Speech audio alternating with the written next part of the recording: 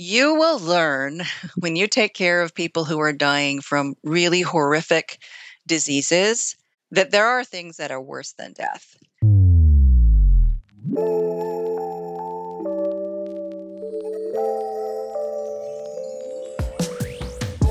Penny, thank you so much for being here again. As I just mentioned prior to recording this, your page on Instagram, TikTok, and all that around a topic of death is insanely hilarious and informational and just so perfect that I couldn't resist asking you to be on here. So I'm super grateful that you agreed, first of all. So thank you. Thank you for having me on. Of course. And we didn't really game plan exactly what we're going to be talking about. Obviously, death. I mean, it's Dead Talks podcast. But I'm just so interested in your line of work being in the hospice field, obviously, because you're so surrounded by death at a constant basis that it's incredible to me how you're able to maintain the attitude that you have, constantly being bombarded with, loss and people at the end of their life. So to start, I guess, or wherever you want to start really, but how did you first of all get into this field? Well, first of all, I was an old nurse. I didn't go to nursing school until I was 40. And I did that as a result of my ex husband and I deciding to become divorced. And I'd been a stay at home mom and I needed a career. And I looked in the newspaper and I saw they were hiring lots of nurses. So I went to nursing school. About a year prior to that, his stepmother had cancer and she ended up in a hospice care center and then she died at home on hospice. And I was so impressed with those nurses. I just thought, they were just really wonderful. And also, I had a kind of rough earlier life and knew that I wanted to do some kind of service work. I felt like I wanted to do something that kind of gave back to the community. It was service work. At that time, there was a lot of abuse going on in nursing homes. And so I decided I was either going to work in a nursing home or I was going to work in hospice. And hospice was the opportunity that presented itself to me.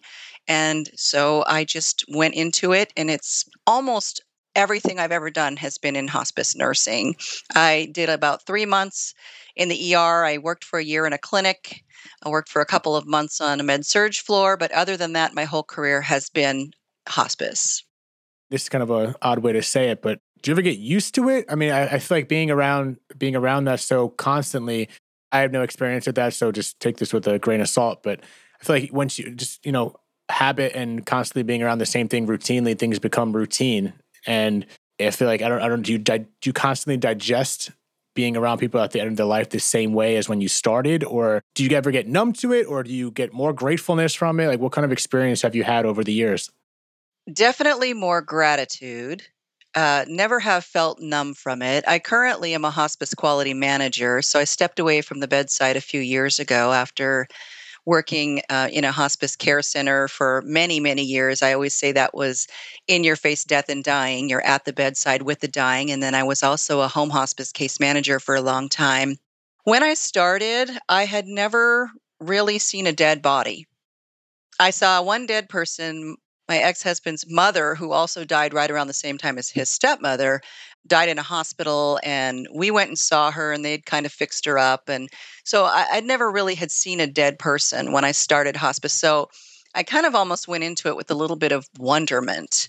The other thing for me was that I had death anxiety. I was always really fearful of death. I didn't have any religious upbringing at all, and I had no solid belief in an afterlife.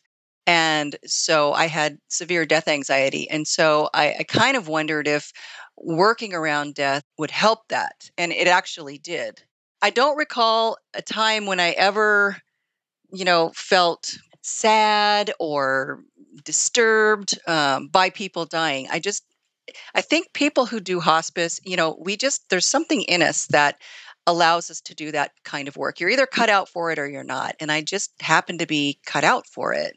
I really had more of a curiosity and, like I said, a sense of wonderment for the dying process and watching people dying and seeing dead people and helping their families. It was just the right fit for me.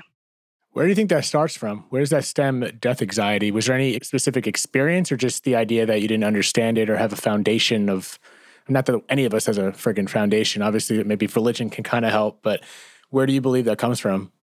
It's interesting because I really actually didn't think about it that much until I started doing social media and hearing from people who have death anxiety. I think it comes from a lack of understanding about dying and death, a lack of acceptance that it's going to happen to all of us, and a lack of conversation. People don't talk about it. We just will not talk about death. It's scary, it's sad, and nobody wants to have those conversations. And that makes it really unknown. And people are just inherently going to have a fear of the unknown. And also, the other thing is, I really started to get death anxiety when I was in my early 30s.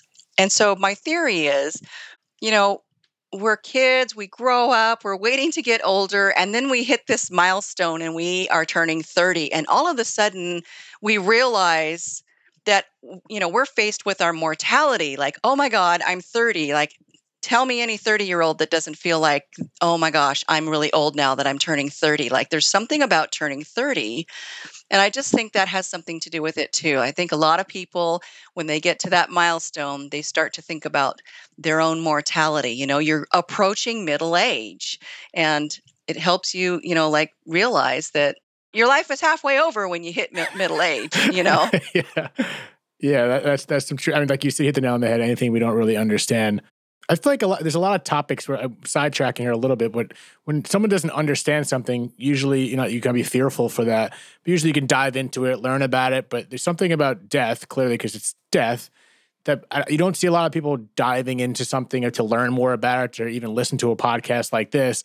But you've done it in such a way that is entertaining and kind of takes the ease off it through your humor and even educational videos. Like when I was going through, I was like, oh, she makes a joke, but she's also adding a lot of value to it. So how did that come about? Is that just who you are, or is it something that you developed along the way through your patients to add that flair to death? Well, people always think working in hospice is sad, and it's really not. And myself and my colleagues, we're kind of given to dark humor. I guess it's a coping mechanism. And I learned through being with patients and their families that humor is something that people retain until they die, and they retain it when their loved one is dying. And it is a great coping skill. And I've always been a little bit of an entertainer. I was in, musicals and stuff like that in high school, community theater.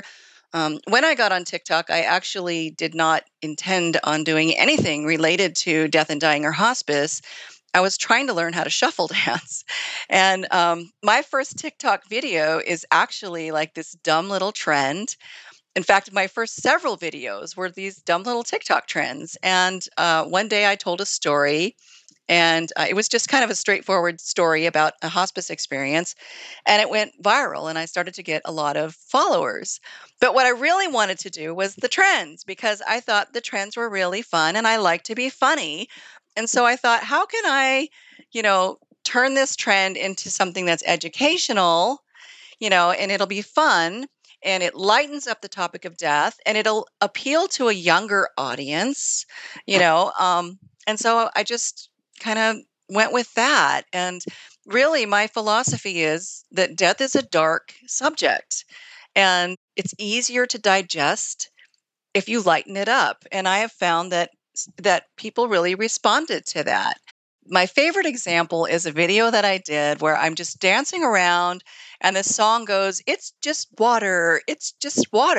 And I'm just dancing around and lip syncing it.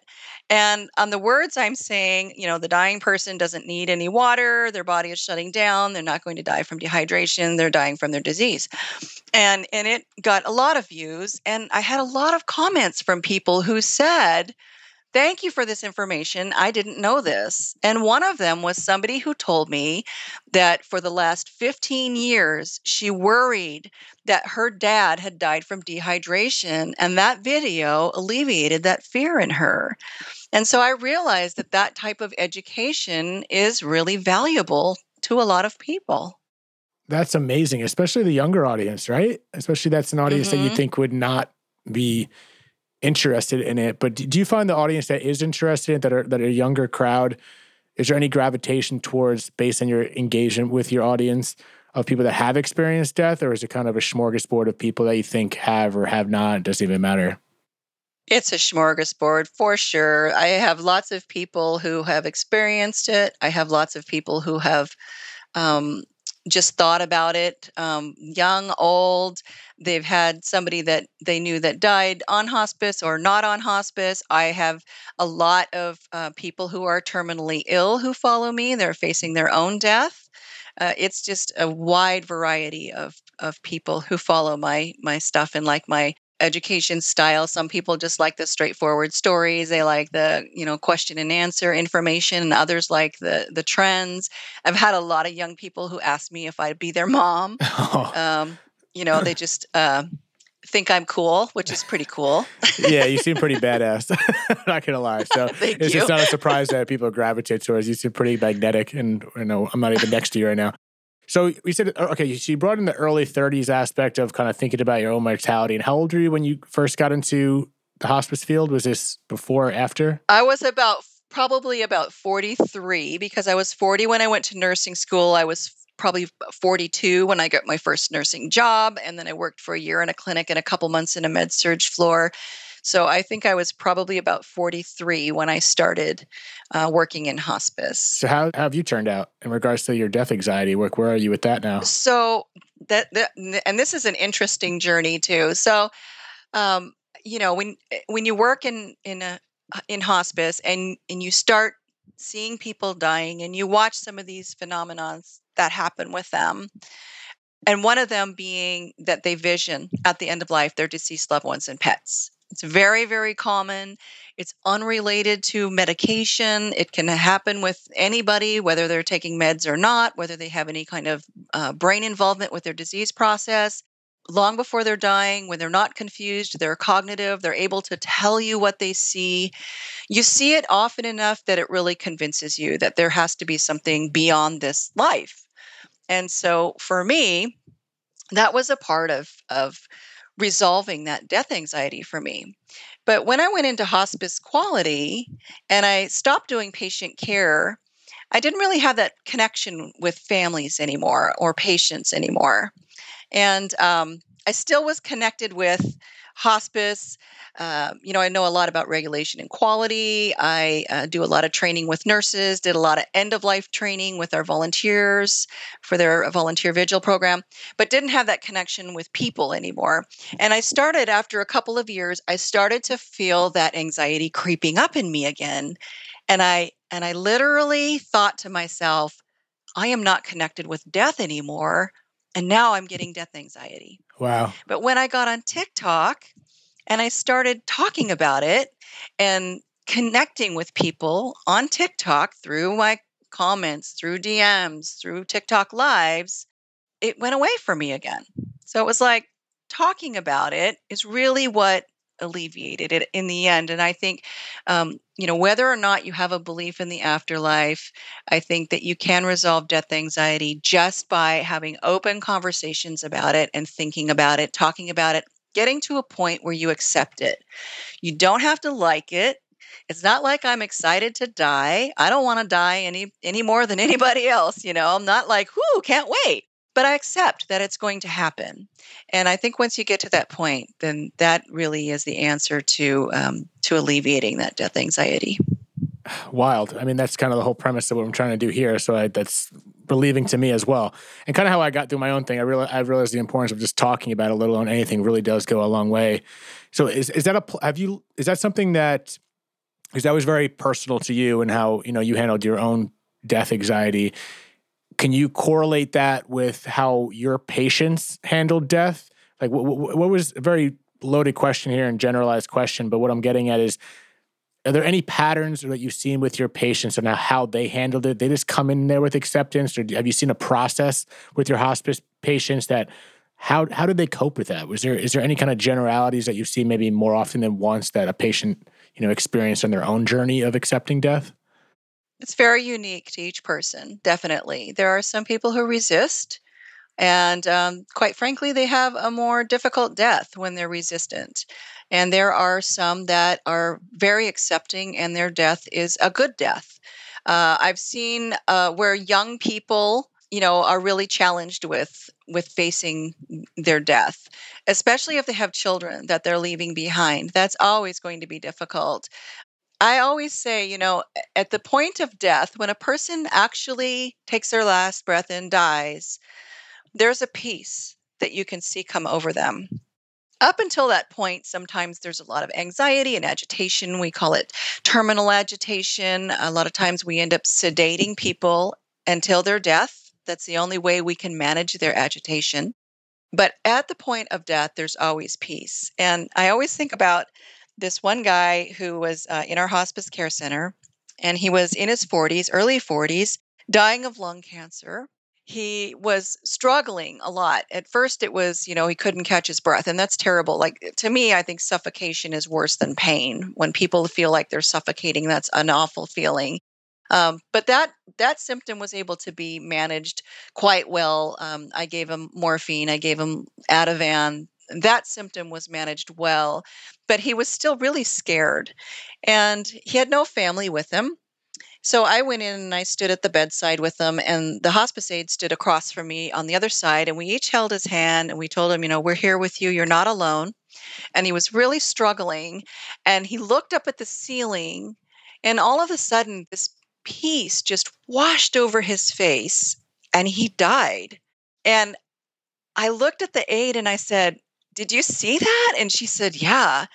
And I said, "Have you ever seen anything like that?" And she said, "No, I never have." And it was like just the most profound thing to witness. And it was like I needed to have her validation that I was seeing what I saw. And this happened, mind you, let's see, how old am I? I'm pretty old. I'm Stop. 59. So it happened when I was in my 40s. So however long ago that was, a long time ago. I was just new in hospice, maybe a couple years working in hospice when it happened.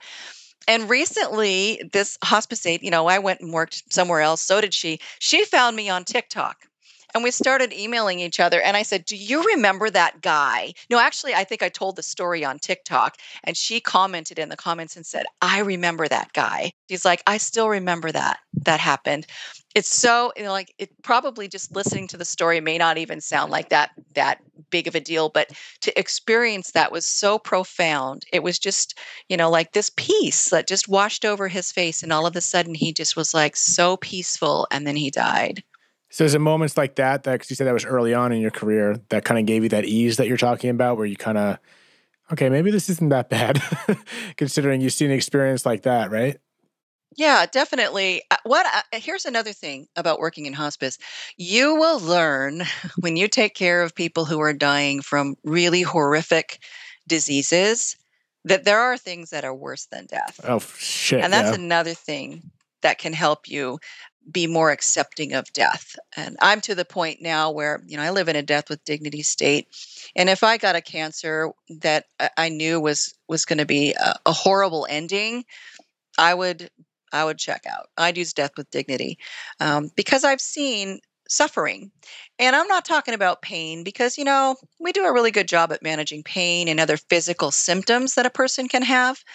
But when you have a kind of a cancer that is so disfiguring that you don't look human anymore, or you don't feel like you look human anymore, that kind of suffering cannot be alleviated with medication. There's no cure for that. When you see a woman who has a breast cancer that has its fungating mass, and it turns into like this horrible, smelly wound on their chest, there's nothing you can do about it. That kind of suffering, there's no help for that.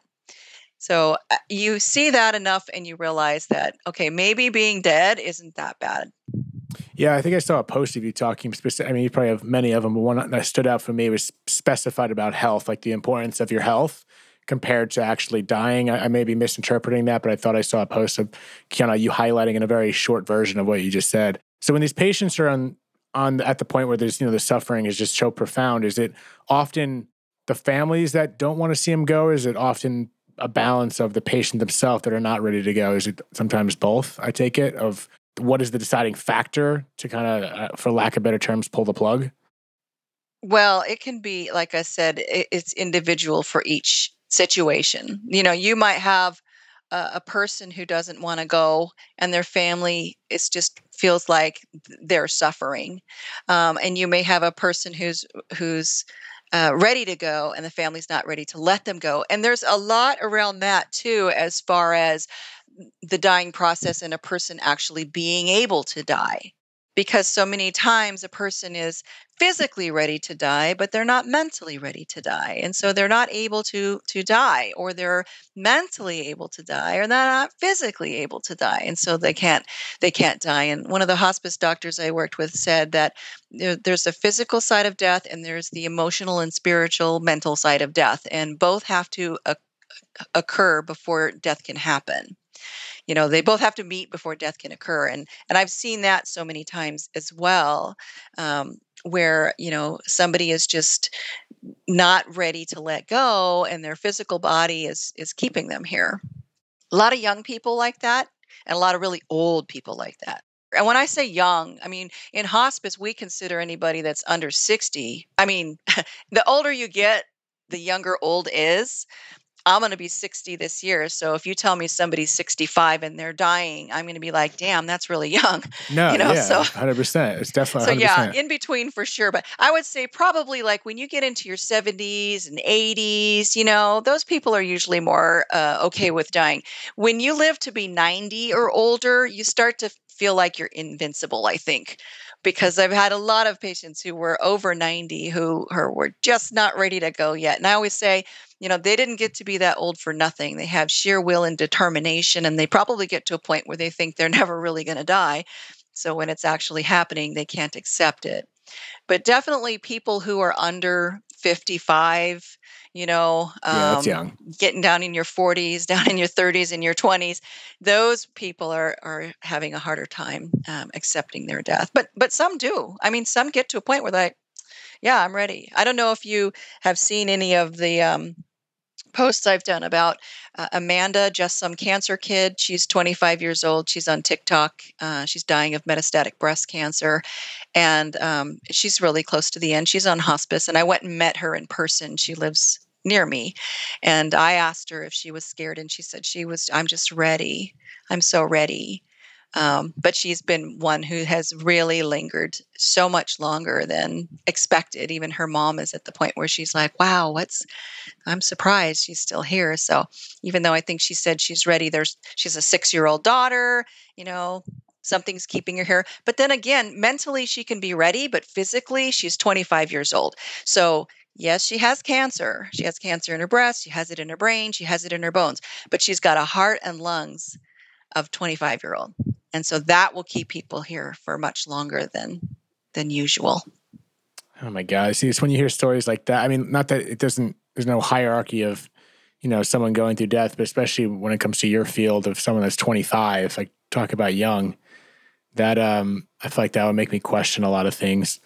I'm kind of backtracking a little bit here, but I didn't get all the juice out of that. For one of the earlier things you said, you talked about your patients with the visioning, and you said that was a consistency of, and that's them seeing relatives or their pets, just people that have passed. Is that what you're talking about? They see them before they pass. That's consistent as hell? Like that's something that you constantly see? It's so consistent that it's in our literature as a sign of impending death. If you see any other hospice creators on TikTok or Instagram, you'll see them talking about this. It is something that is quite common.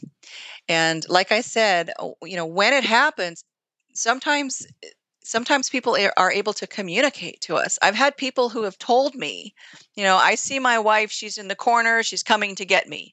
I see my dad, he's standing in the kitchen right there. Lady looking for her cat in the room and then realized her cat was dead. Another one who told me that her, sister was here and her aunt was here and grandma was there, and, they can tell you. And then you have those who never talk about it, but we still think they see them. They're just either not talking about it, they're unable to talk about it. We see people who, very, very common at the end of life for somebody to be reaching into the air when they're dying, That happens a lot. It looks as if they're just like we call it, reaching for heaven, or the God reach. Some people call it the death reach, where they're just kind of reaching up and picking at the air. And we don't know why, but my theory is because most people, when they're visioning, are seeing those visions up in the air, up in the corner, and they're not able to communicate to us at that point. This is when they're close to the end of life. They're not really coherent. They can't say, "Oh, I'm just reaching for this." I think that's what they're doing. I think they're seeing those visions and they're reaching for them. If you see it that often, I mean, I feel like you've seen it more than most people. So I'll take your belief for belief. In regards to that happening, I feel like there's such a connection between, I guess the science and spirituality and what happens after this.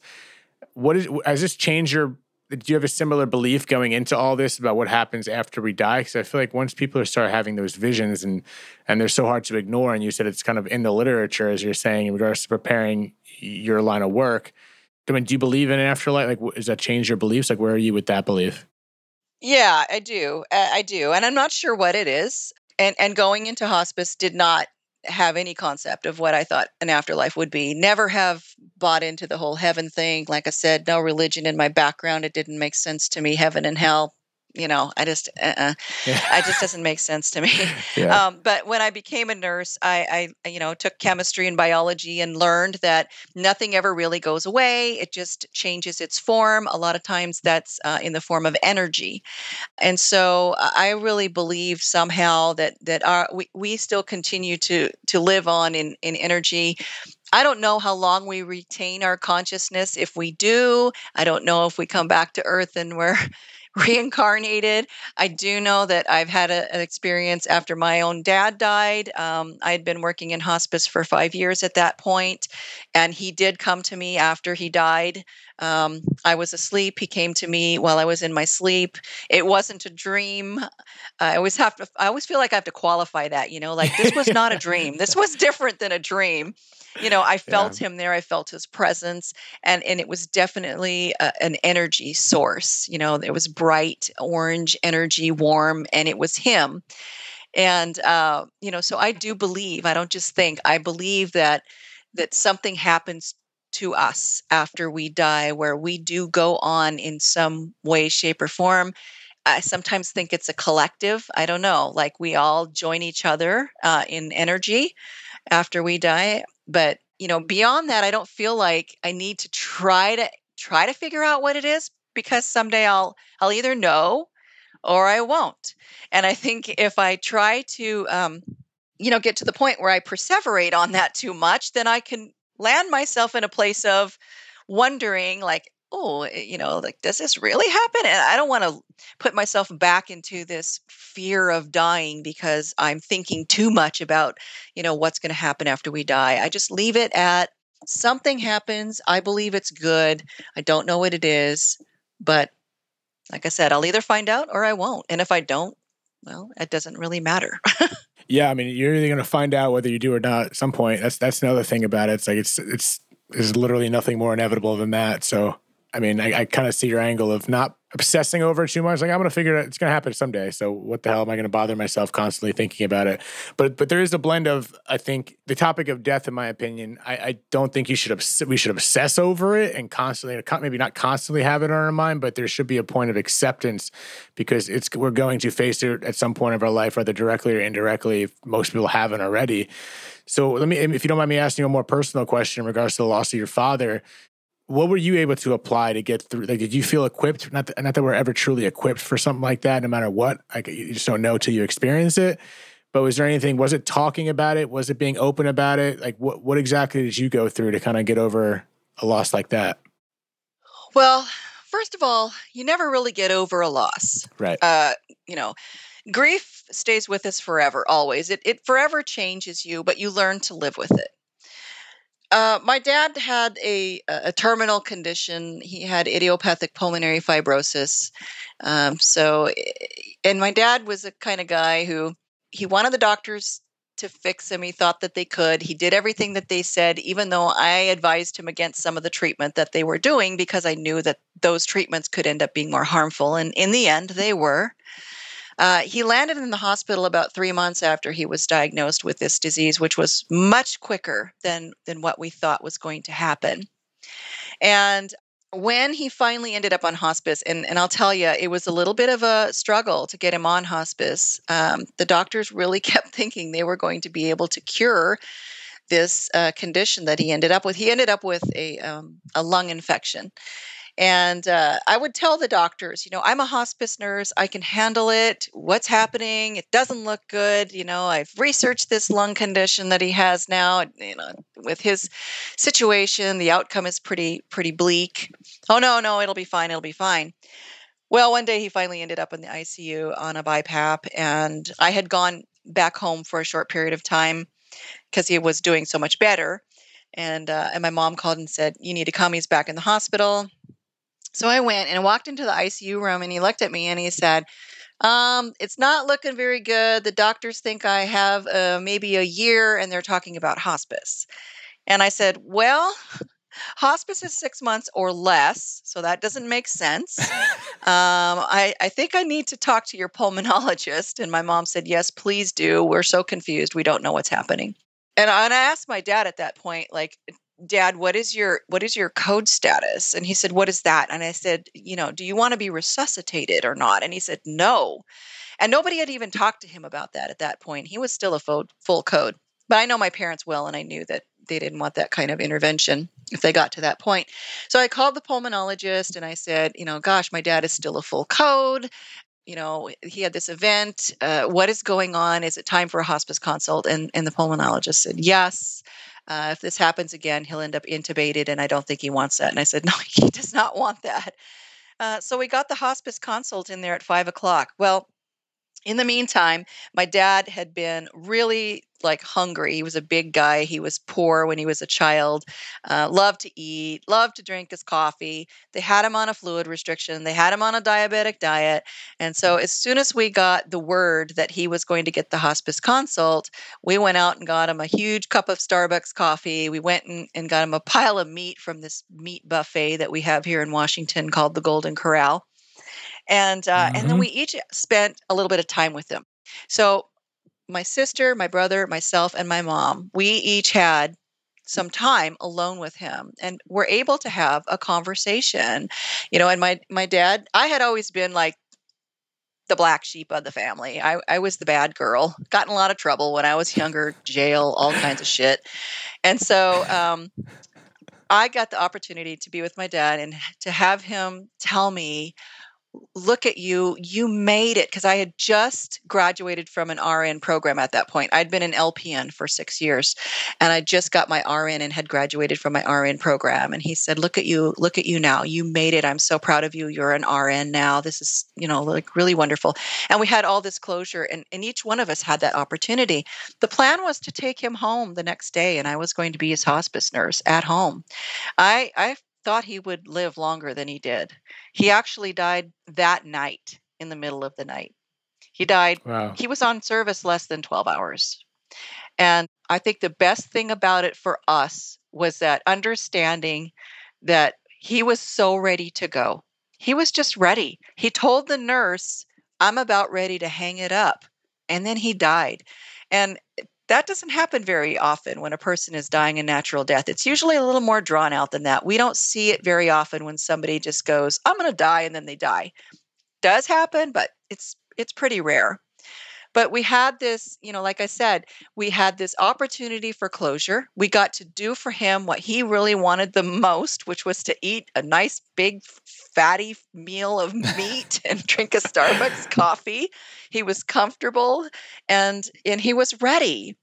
And after that, my family, we all, I mean, make no mistake, we experienced some serious grief. We were just, all of us, a little bit in shock. I couldn't believe that I didn't see it coming as a hospice nurse with 5 years' experience under my belt. How did I not see that my dad was going to die that quickly?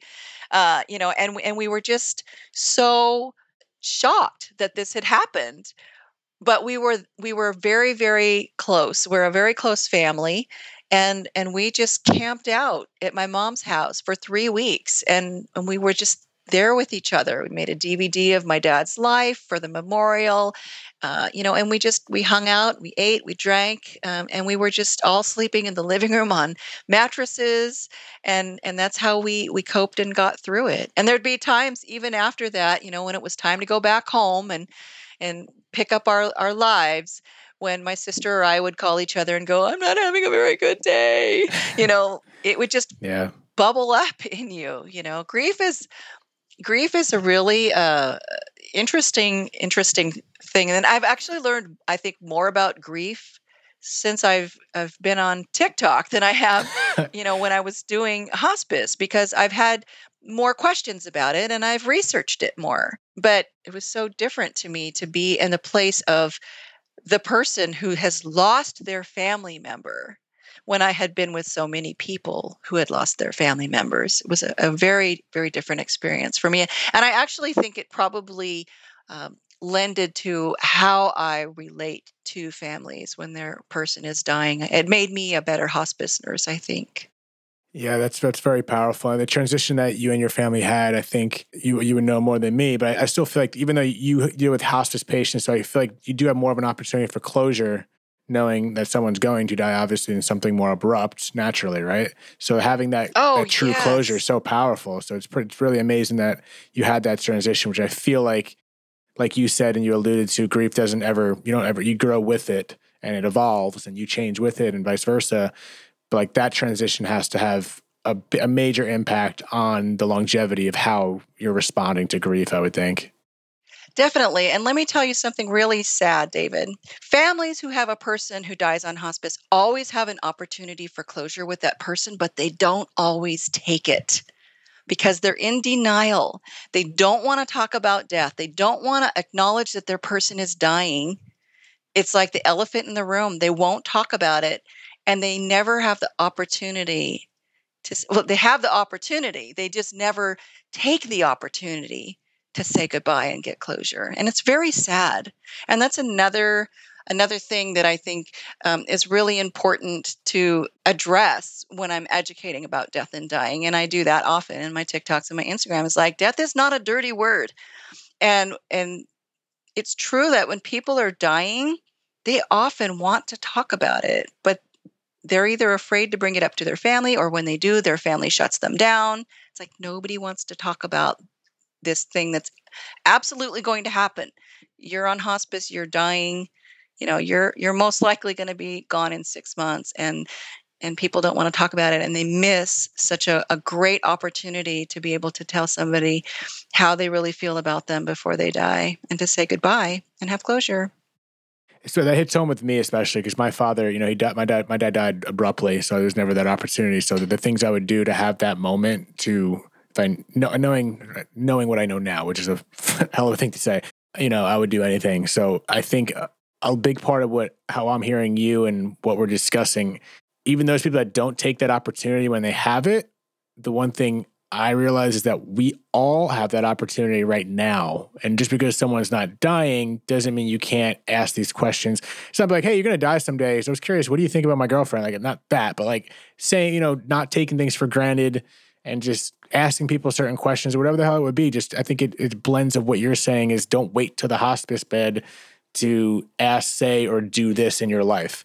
So that's why I think this conversations of what you're doing is so important, because everyone looks at death as a dirty word, like you said, and becomes this, oh, like, I don't want to talk about it type thing.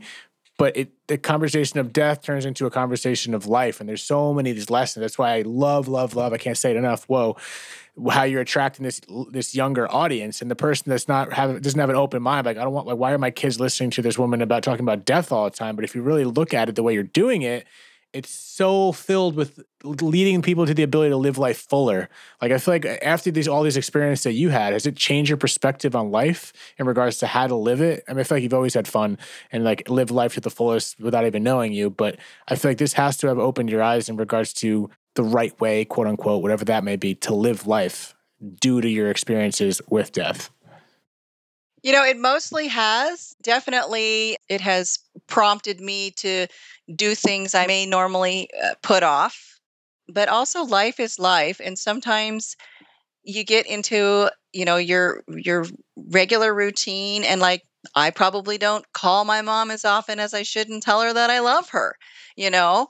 But I do things more now with the idea of that life is short, and I'm not going to wait until, I'm retired to go on a cruise. Or, my husband and I moved up to our property last year in the mountains, and we live off the grid in a cabin, no running water, outhouse, the whole thing on 40 acres of beautiful mountain property. And it borders national forest on one side and state land on the other. So it's just like endless property, and it's beautiful up here.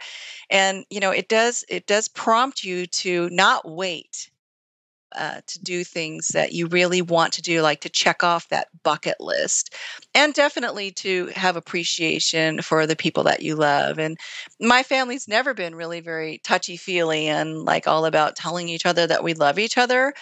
But definitely have that more of a connected feeling with them and appreciation for them, and know that, I don't want to take anybody for granted ever, because life is short, and the people that you love aren't going to be in your life forever, and you need to make sure that you appreciate them while you have that opportunity. My sister and brother and I go on a cruise every 2 years, because we just a few years ago I decided that I wanted to go on a cruise. It was on my bucket list to go on a cruise, and I loved it. And so we were like, why are we only going to do this once before we die? We should do this more often. And so like every couple of years now we go on a cruise. And in fact, my sister and brother and I went last fall, and we liked it so much. And my sister and I were like, let's go again. My brother goes, I'm kind of tired of going to Alaska. We've been there 3 times.